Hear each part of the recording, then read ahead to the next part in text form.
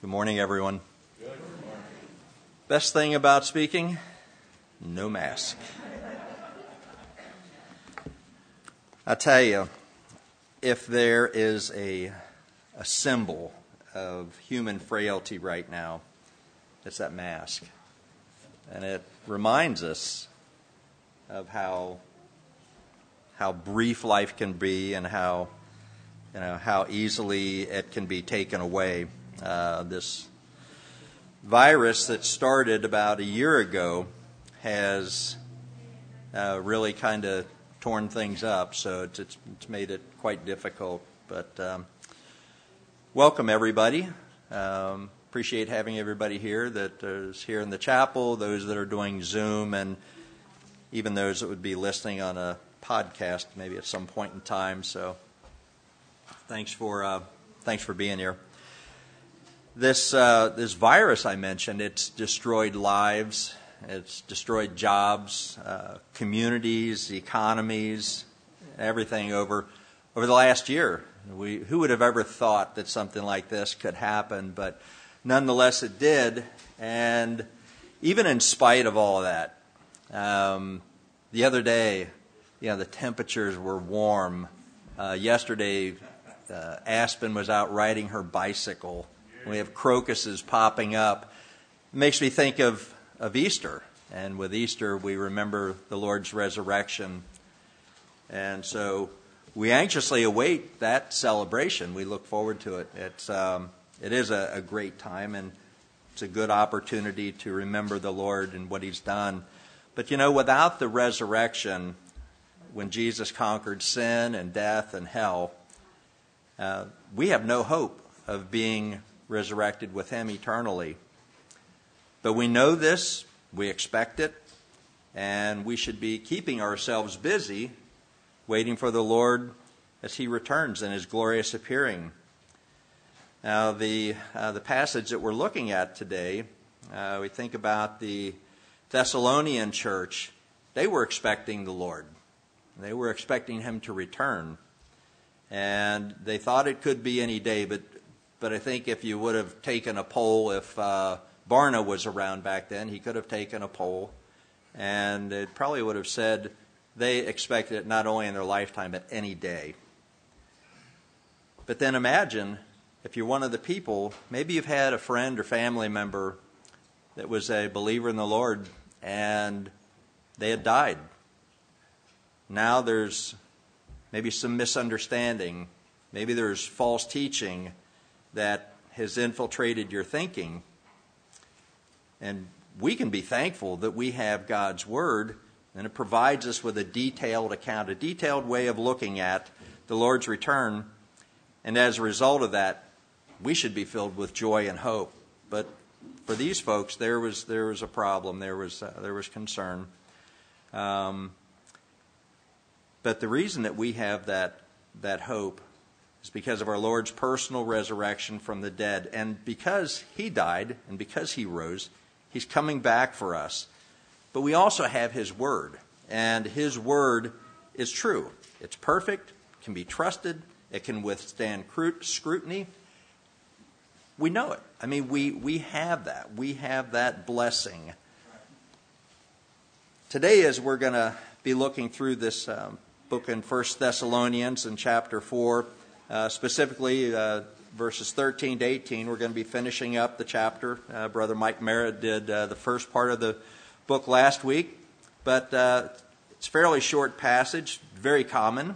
It's fairly well known in Christendom. But, we're talking about the Lord coming back, and not just coming back, but He's coming back to gather His people. And we refer to this as the rapture. Now, I don't think anybody can find in their Bible the word rapture. It's not there. But the meaning of the word is implied through that. And our Greek and Latin scholars, I know there's a bunch of you out there. So be easy, okay? Be easy on me. The word rapture is taken from a Latin word, rapio. Is that close enough? Yeah, it's close enough. means to snatch away, or yeah, thanks, John. It means to snatch away or to carry off. And specifically, Paul is looking at the concerns that the local church has about what happens when they're deceased, with their deceased family members when the Lord returns to gather the church. Paul talks about, he uses a word for believers that have gone to the grave, and he talks about them being asleep or having fallen asleep, and it's a euphemism for death. And Paul says this sleep, it's not final. That's not the end. It is temporary. And this sleep or death that he's talking about only refers to the physical body, because Scripture tells us that when we are separate from the body, we're present with the Lord. For those who know Christ as their Savior, we go into the Lord's presence. For those who don't know the Lord, there is a different place, a place of eternal separation. And as we get ready to look into this passage, let's go ahead and just open in a word of prayer. Father, I thank you for this chance to open your word and to look at it. Lord, there's a great section of Scripture here, Lord, that we have the opportunity to look at today and to hear about what does happen. What happens when the Lord comes back? How does that play out? And what promises do you have for us in Scripture, Lord? I would just ask you to give me the right words, Lord.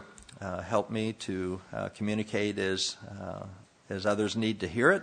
And Lord, that you will bless it, this time that we have together.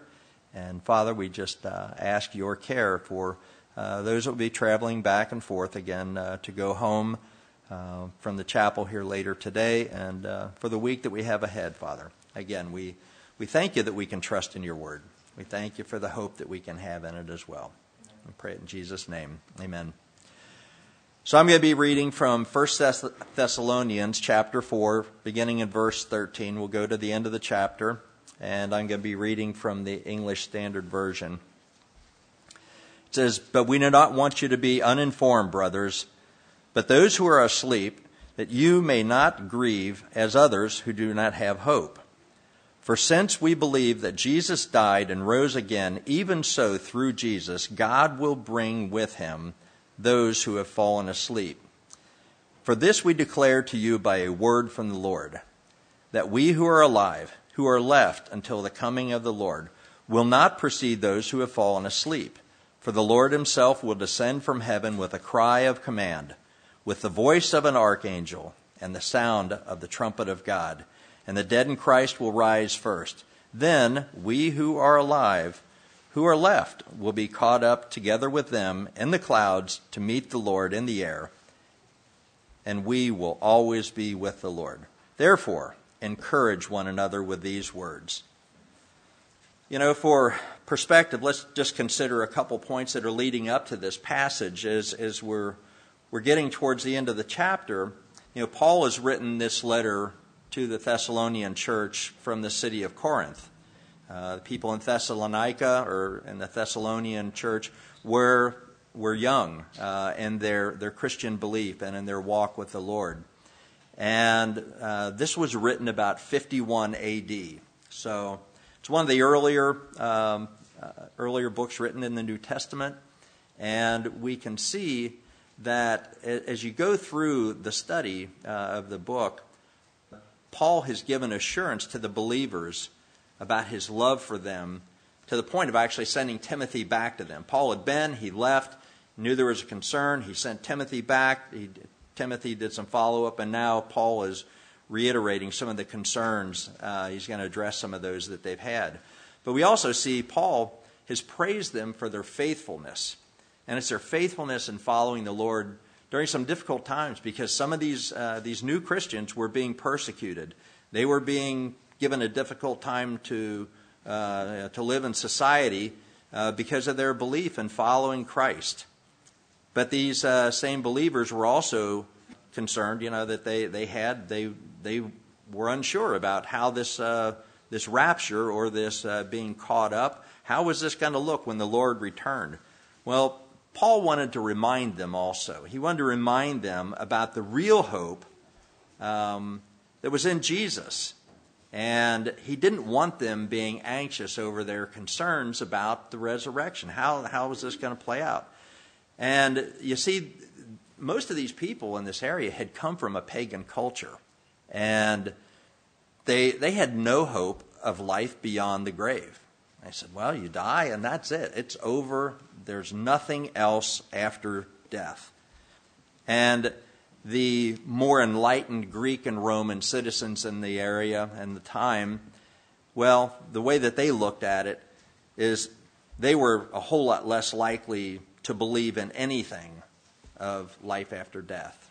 They thought, we're the intelligentsia, and so as a result, we don't believe that stuff. And Paul was a good preacher, though. He wanted to address the concerns of the people. He wasn't going to just leave them hanging. So Paul writes this letter to give them comfort. He didn't want them being perplexed and wondering. You know, we think of the idea of being anxious for nothing. Well, this is quite something that Paul wanted to address. He didn't want them being anxious about this. You know, and we often hear as we go through and we read Scripture, especially in the New Testament, we think that we're given the gospel, we're given the good news. And, you know, this is not just, this passage I don't think is just good news. It is, but I think it's the best news. I think it's the best news that any believer could want to hear. And I think it's also very good news for an unbeliever, because we're still here. We're still preaching. It's, you know, a time of grace that we live in. So it is a wonderful passage of Scripture for everyone to hear, I think. And when we look at this today, there's not time, and we're not going to get into it. I'm certain there's going to be messages in the future about these things. But, you know, we're not going to talk about the 1,000-year reign of the Lord, not the millennium. We're not going to talk about that.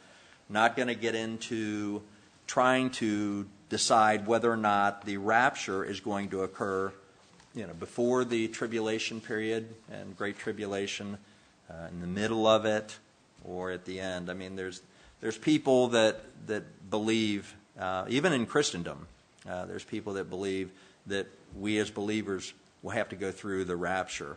I don't necessarily think that's correct, but these poor people, you know, they want to know when. They want to know what's going to happen. When is it going to happen? How is it going to affect their loved ones?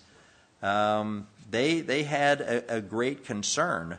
And we know that part of their concern came out of an issue where there was some false teaching that was going on. It's actually mentioned in 2 Thessalonians in chapter 2.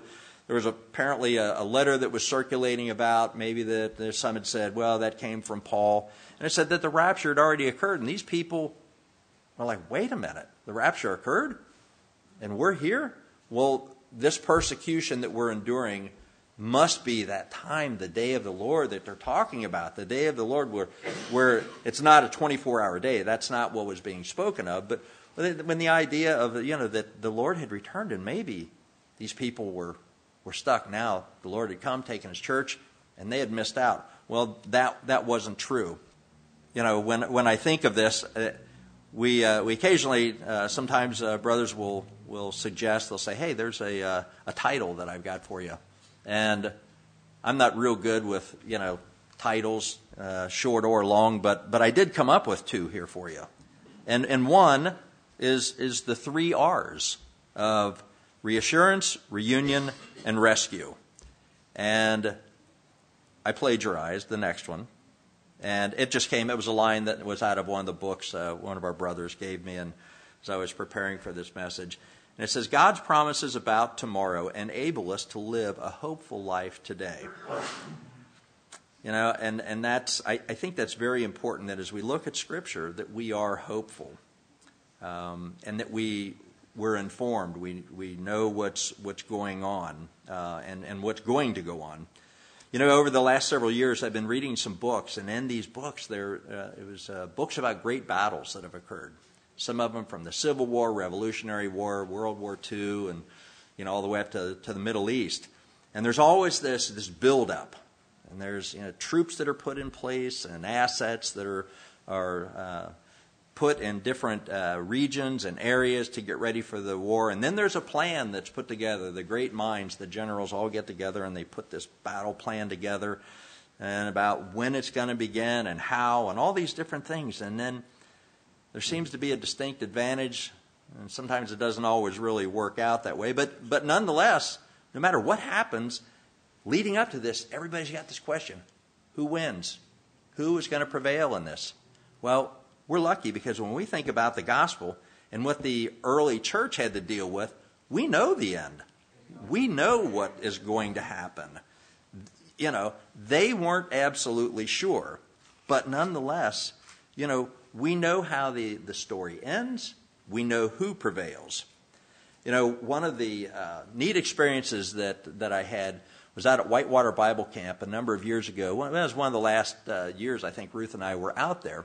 And Craig Rollinger, who many of you remember, Craig came out and he said, the lesson that I have for the kids at camp this week is going to be on Bible prophecy. And Craig went through Bible prophecy. He went through about 60 events in Bible prophecy. 60 for these kids, 12 years, from 8 to 12 years old, okay? So 60 Bible prophetic events that he named, and he accompanied that as any good teacher would, and I think Phil Micheley would agree, that if you put things to music or some motions with things, people remember them a little bit better. But the last prophetic event that Craig mentioned was, he said, in the end, Christ wins. Now, it was kind of I think a candle maybe. We're going to say it was a candle, okay? But that was it. Christ wins. We know that. And if Christ wins, we win. We have something to look forward to.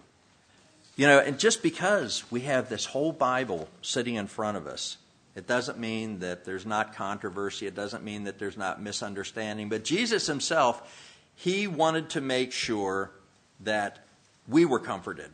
The Lord's own words in John 14, he doesn't want us to be troubled with concerns that might cause some disagreements. He doesn't want us to not feel the assurance that we should. But in verse 3, a very common passage, he says, and if I go and prepare a place for you, I will come again and take you to myself, that where I am, you may be also.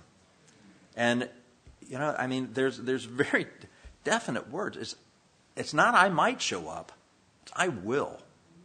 And I think, when you look at Scripture, man alive, I think it was we were doing we were doing some of the minor prophets a while back earlier, and I want to say, Mike, did you do Amos? And we were talking about there was a lot of I wills. Carl, yeah.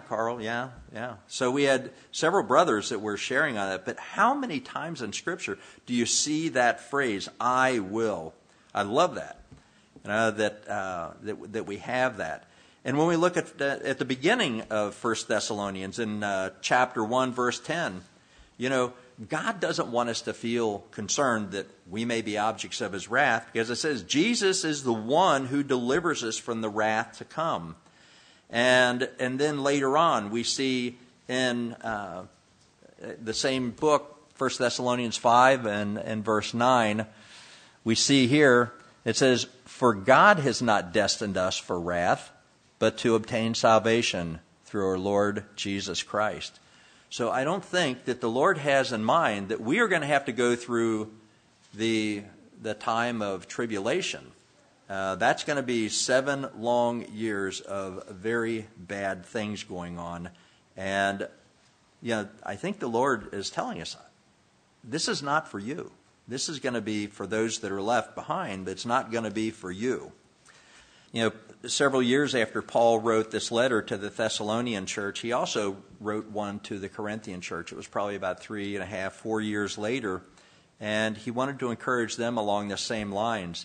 And in 1 Corinthians 15:51 to 53, Paul says, we shall not all sleep, but we shall be changed in a moment and in the twinkling of an eye, and at the last trumpet. For the trumpet will sound, and the dead in Christ will be raised imperishable, and we will be, or we shall be changed. Some versions say shall, others say we will.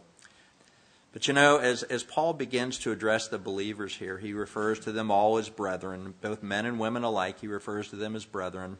And he's kind of imploring them. He says, I don't want you to be ignorant. I don't want you to be uninformed about those who are asleep. And again, I'm going to try my Greek. The Greek word agnoio, I think, means ignorant. And he wasn't suggesting that these believers were negligent in their learning. He wasn't saying that about them. It wasn't some harsh criticism of their knowledge. They just didn't know. And so, in this case, Paul shows his caring nature by addressing the concern that they have, and he wants to be sure that they have the correct information so that they're not subject to misbelief, misinformation, that sort of thing that could cause them concern. You see, some of the believers thought that the Lord's return was so imminent that they were even shirking their duties. That's not really good. That doesn't really model Christianity in a good way, because those people were then becoming, they were becoming a burden on other believers. And the grief and the hopelessness experienced by some of these people as a result of their failure to understand things was really, they didn't understand what they had been taught. And I think if we look at God's Word and we don't understand what it says, we need to dig a little bit deeper and try and figure that out. And I would suggest that as each one of us, for believers, we need to stay connected to God's Word.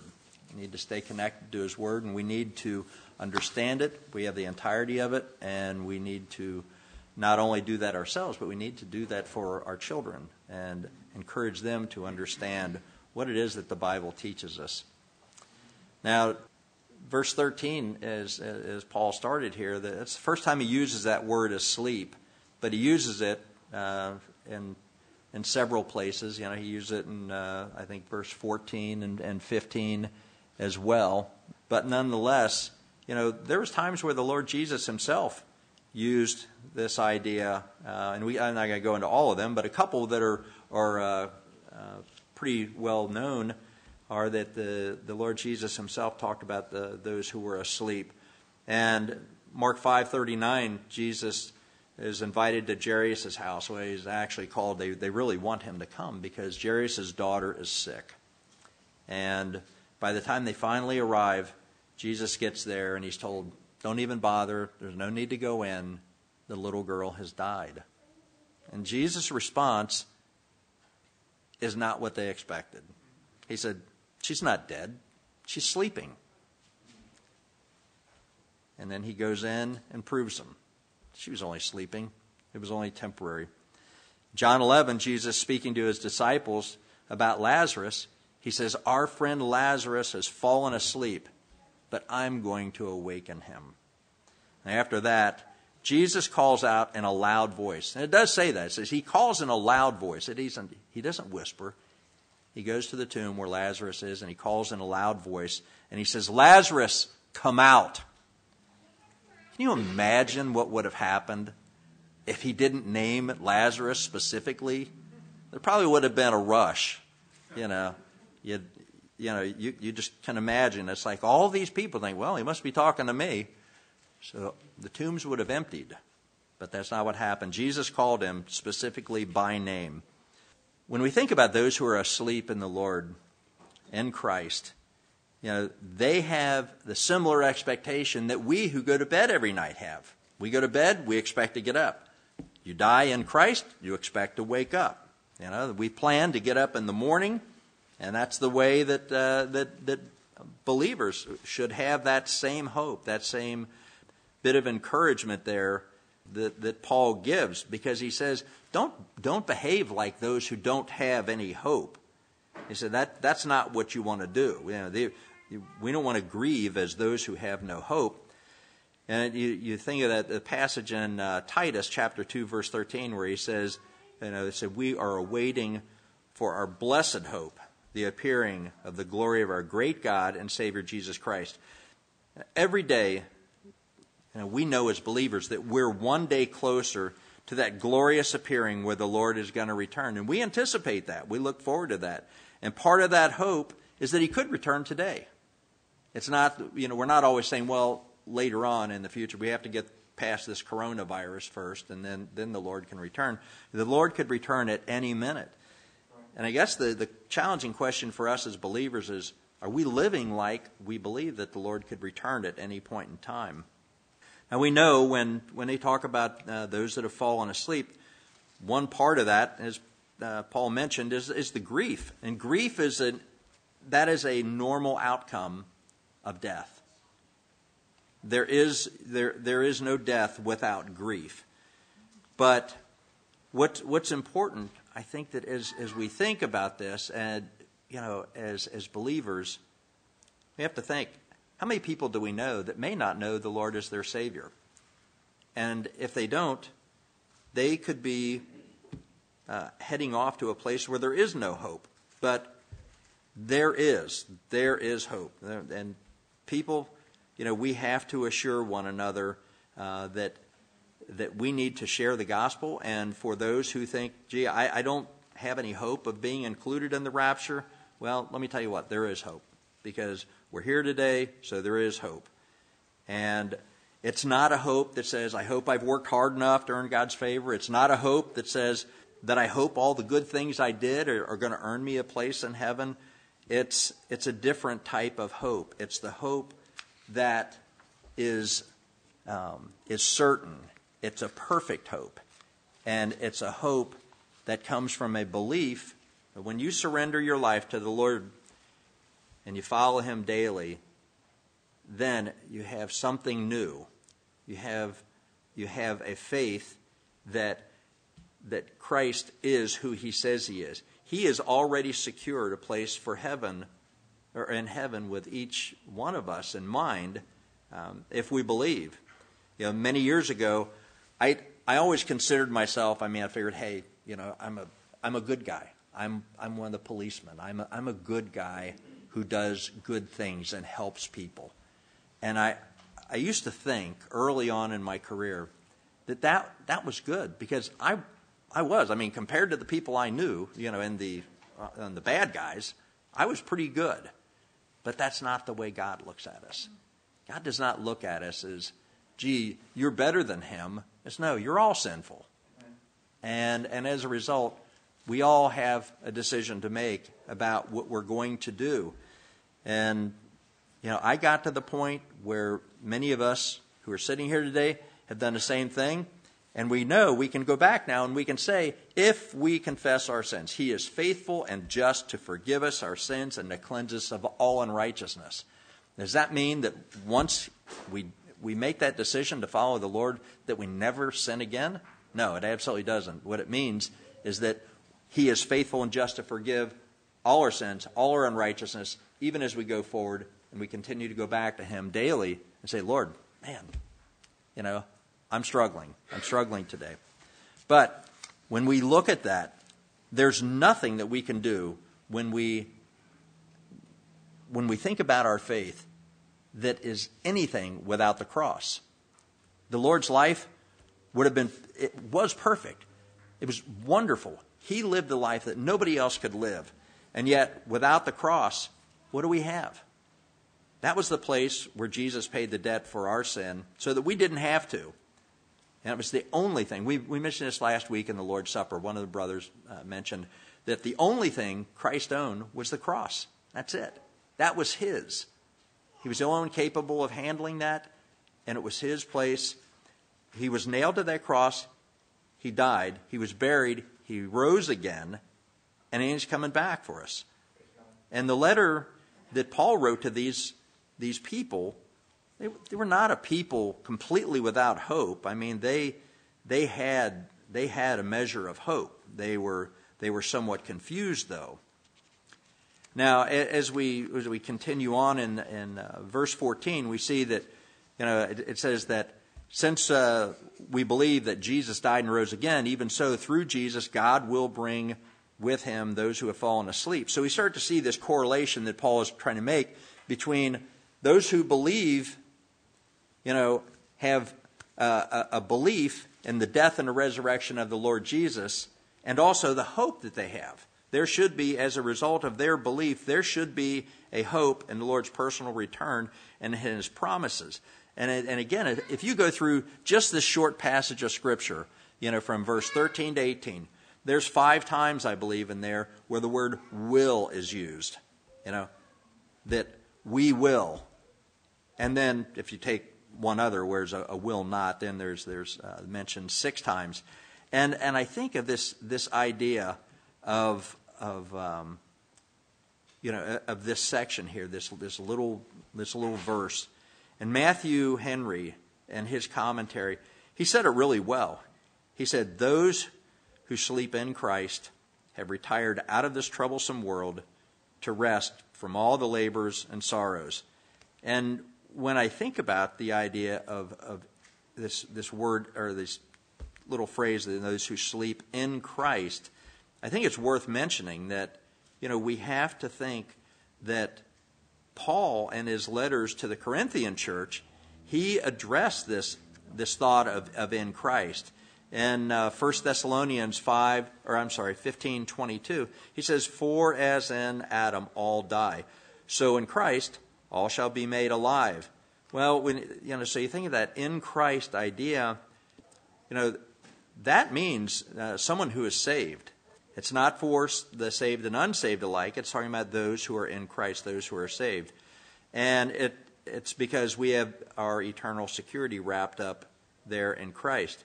Now, the flip side of that is that if you're not in Christ, then that means you're in Adam. And if you're in Adam, then that means that we are bound to take the responsibility for our own sin. Jesus took the responsibility for it. He said, "I'll go to the cross, pay the debt. All you have to do is accept and receive the gift." Now, if you don't want to receive the gift, then you will remain in Adam and you will suffer the wrath of God. But when Christ went to the cross, now we can say that we've been transformed from hopeless and a lost state in Adam to being new creations in Christ. As we're told in 2 Corinthians 15 that if anybody is in Christ, he is a new creation. The old's passed away, and behold, the new has come. I like these if-then type statements. And it doesn't specifically say if-then, but it says if anybody is in Christ, you could say then he is a new creation. So, and I think it's a wonderful invitation. I mean, you think of, Kenny mentioned John 3:16 earlier this morning. It says, "For God so loved the world." That's an invitation to anyone. And that he gave his only begotten Son, that whoever believes in him should not perish. And again, taking the words, the world and whoever, that leaves the door open for everyone. Now, Paul shares this revelation as he does, and he talks about the authority as being a word from the Lord. And there's nothing, I couldn't find anything that said specifically that this was something that Paul received directly in some teaching from the Lord, or that it was something that maybe the Lord passed on to the disciples and was shared on down the road through up to Paul. But nonetheless, he wants to do this to assure believers that are alive that we who are left, we're going to be gathered up. But we're not going to precede those who have died first. So the ones that are already in the grave, the ones who have already fallen asleep, Paul begins to talk about this order. And he says the ones that are dead in Christ are going to raise up first. And then he talks about himself as maybe being one of the people that's still going to be alive when the Lord returns, because he used the term we. So he really wants to make sure that we understand that, these are things that are going to happen. And we're not going to precede those who have already fallen asleep. And, Paul said that 2,000 years ago. But the neat thing is, we can say it today. 2,000 years later, we can say the exact same thing, that we who are alive will not precede those who have died in Christ, we'll see them depart, and then we will depart.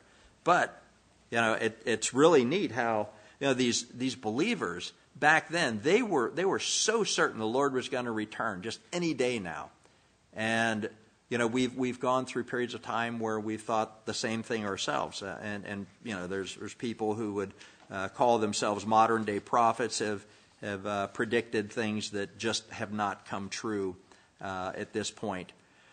And, I think it's interesting that when you look at this passage of Scripture, that the dead in Christ rise first. And I guess, I never really thought too much about it, but you think, boy, there's people have been dead for a very long time, and their bodies have turned to dust. Maybe there's people that died in a terrible accident. This isn't, I don't imagine that the Lord is going to raise up this really, I'll just leave it at a frightening or scary sort of scene. I don't think that's what it's going to be at all.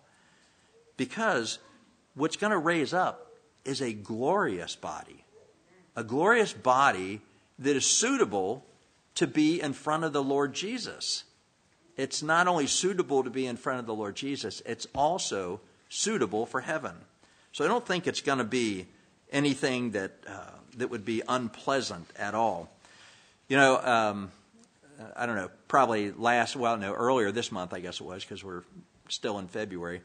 But one night, as Ruth was putting Aspen to bed, she was explaining to her about how we have heavenly bodies that are awaiting us. And that she went on and explained that there's no more pain, there's no more sickness, there's no more death. And as they talked, Aspen got the idea. She understood it. She said, you know what? She didn't say, you know what. She doesn't say that. She said, no more meds and no more shot every night. Because she has to get a shot every night. She doesn't like it. That's right, Aspen. We get new, glorious heavenly bodies. And I'm not really sure why the Lord has chosen the order that he's chosen when he says the dead in Christ rise first and then we who are left. But I think what it does is it gives us who are alive a great chance to see those past believers rise before us and to be able to then join them. But just to have the joy of seeing that and knowing what's coming next. When the rapture occurs, there is I think, going to be this explosion of sound. I don't think that this is going to be a quiet event. Because verse 16 says that the Lord himself will descend from heaven with a cry of command, with the voice of an archangel, and with the sound of the trumpet of God. And the dead in Christ will rise first. The rapture talks about three parts. There's going to be this, like I said, this explosion of sound. Three distinct sounds in the rapture. There's going to be this cry of command, this shout, if you will, the voice of the archangel, and the trumpet. And it's hard to know. I don't anyway. I don't know if all these sounds are going to be separate individual sounds in some sort of order, or if it could happen all at once. I'm not really sure. But one of the things that seems to be clear is that this is going to be God's inescapable call to the living and the dead. It's time to go home. Did you ever have that one kid in your neighborhood that would go out and go, hey, you guys, come on, and away you go. It didn't matter what he said. But, in this case, it's the Lord himself. And he's coming and he's calling and he's saying, we're ready to go. And I was thinking of this. As I was thinking of this, they said that the cry of command was kind of the thought. The thing that I kind of imagine in my mind. I don't know if Sean is in here, and I don't think I see him. No. Okay, so, is this a military leader that's calling his troops to attention, or in some preparation for an exercise or mission, something like that? Here you go with the Greek again. Kelusma is the word for shout, which is a command or an arousing cry. You look back at John 19:20 or 19:30.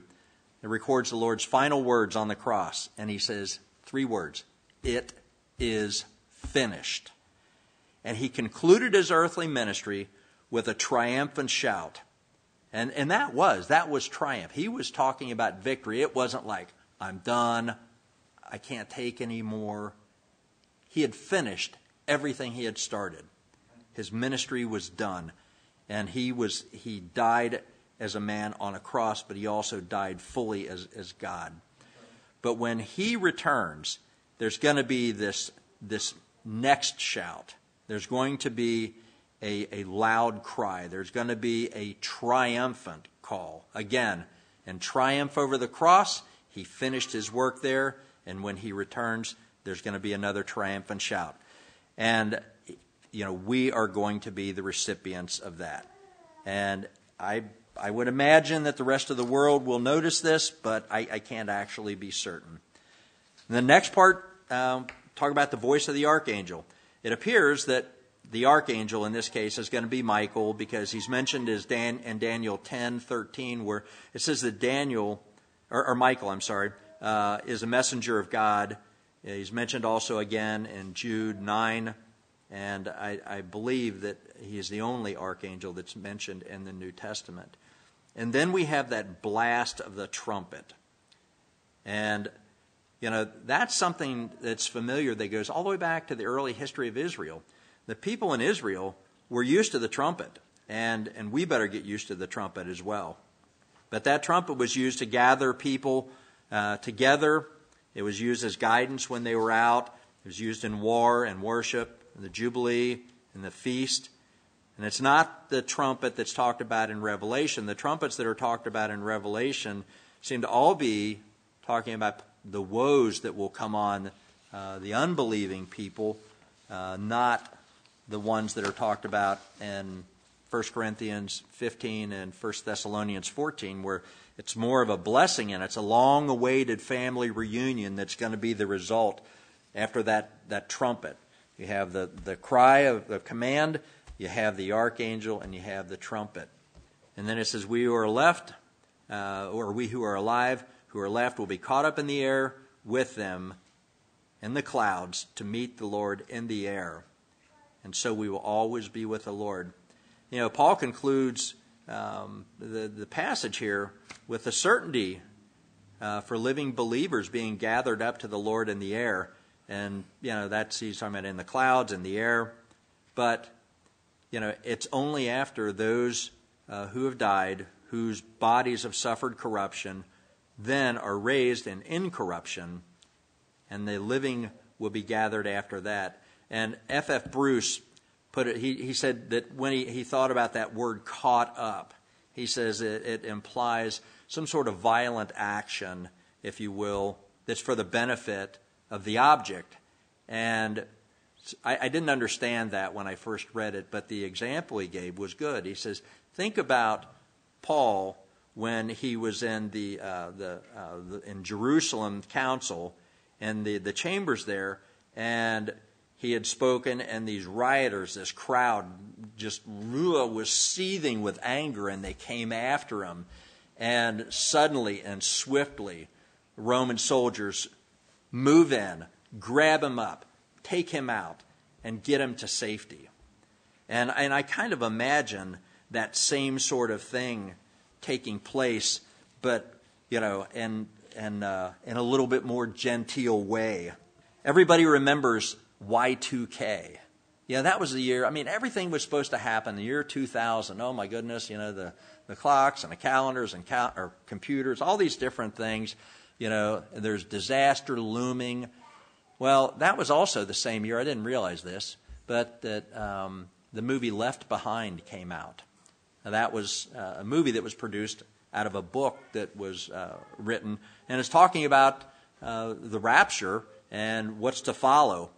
But when you look at one of the scenes on there was a particular scene where this airline is flying, I guess, overseas or somewhere, but it appears to be nighttime, and many of the people are sleeping, and then suddenly one person wakes up and looks, and Frank, Frank, where's Frank? You know, and there's this chaos that begins to develop on the airplane because people realize their loved ones are gone. In the middle of the night, in the middle of a flight, these people have disappeared. The Lord has come back, and suddenly the realization comes to them that the Lord was serious, and He did. And so, you know, and I don't remember them showing this, but I can imagine. I mean, wouldn't it be interesting? They're riding in this airplane and they're looking out the windows, and all of a sudden they go, "There goes Dad." And then they get the little grin on their face and go, "We're next." And away they go. And the only thing that's left, maybe personal belongings. I don't know how that's going to look, but it's, you know, Scripture makes it clear. There is an order. Yeah, the dead in Christ are going to be raised, and then we who are alive, and we're not going to be left behind. And the very last thing Paul wants to do, you know, Paul says, "Therefore encourage one another with these words." You know, Paul wants to do this. You know, this passage started off, they're talking about the confusion, the hopelessness, and the grief that comes with death and the uncertainty. And he ends with more understanding. And he ends with encouragement. We should be looking forward to hearing the Lord, to hear the archangel, to hear the trumpet. You know, the Bible tells us, well, I think if you read the Bible and you're a student of the Bible, you will see the prophetic events that need to take place before the Lord returns. How many are there? None. So they could happen at any time. And so we have that to think about. You know, last week we talked about the first part of this chapter of verse 4 or chapter 4, and it talked about holy living and living a sanctified life. And Mike had a really good message on that. I'd encourage you that if you haven't listened to it, that you should. But you know, so what are we to be doing in the meantime? Maybe it's living that sanctified life that we've been called to. Maybe it's letting others know about the Lord and being busy. You know, unlike some of the believers in the early Thessalonian church that kind of said, "Hey, Lord's coming back, I'm just going to wait." You know, that's not what we should be doing. We should be serving the Lord in whatever capacity He's asked us to. You know, this whole doctrine pertaining to the Lord and His return is for people, you know, to be comforted, to have assurance, and hopefully we can all say that we have that personal comfort, that personal assurance. But how does that apply to us then? What do we do with that comfort and that assurance as believers?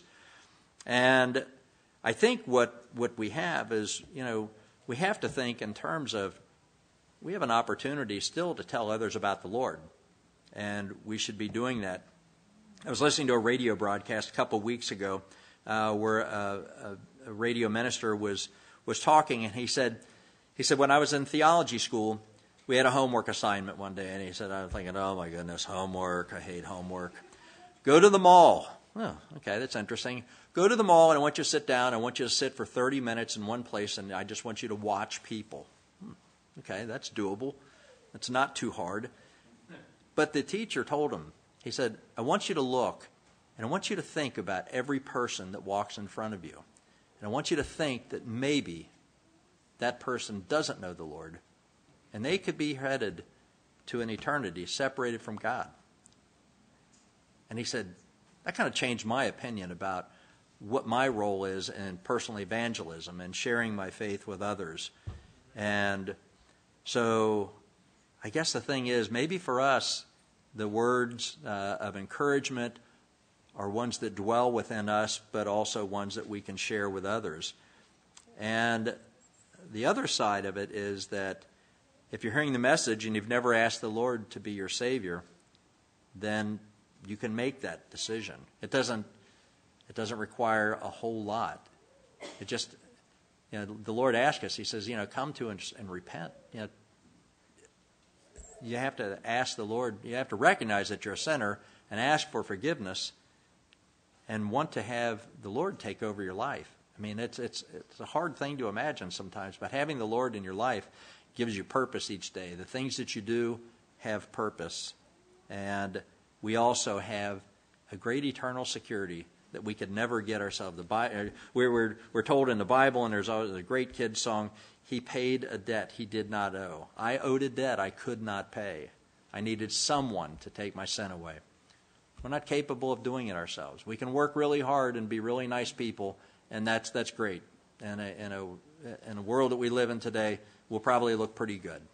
But it won't be what the Lord has asked us to do. So if you haven't done that, if you haven't made that decision, would you receive Him today? Let's just go ahead and pray.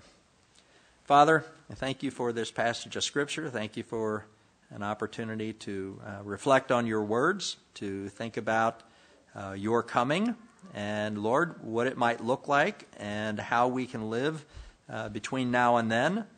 And not only that, Lord, just the hope that we have, because, Lord, that you have promised this in your word and that we can count on it, and we look forward, Lord, to seeing you face to face. Thank you again, Lord, for each one that's here today. I ask you, Lord, now to dismiss us with your blessing and your care as we go about the things that we have for the week ahead of us. Thank you again in Jesus' name. Amen.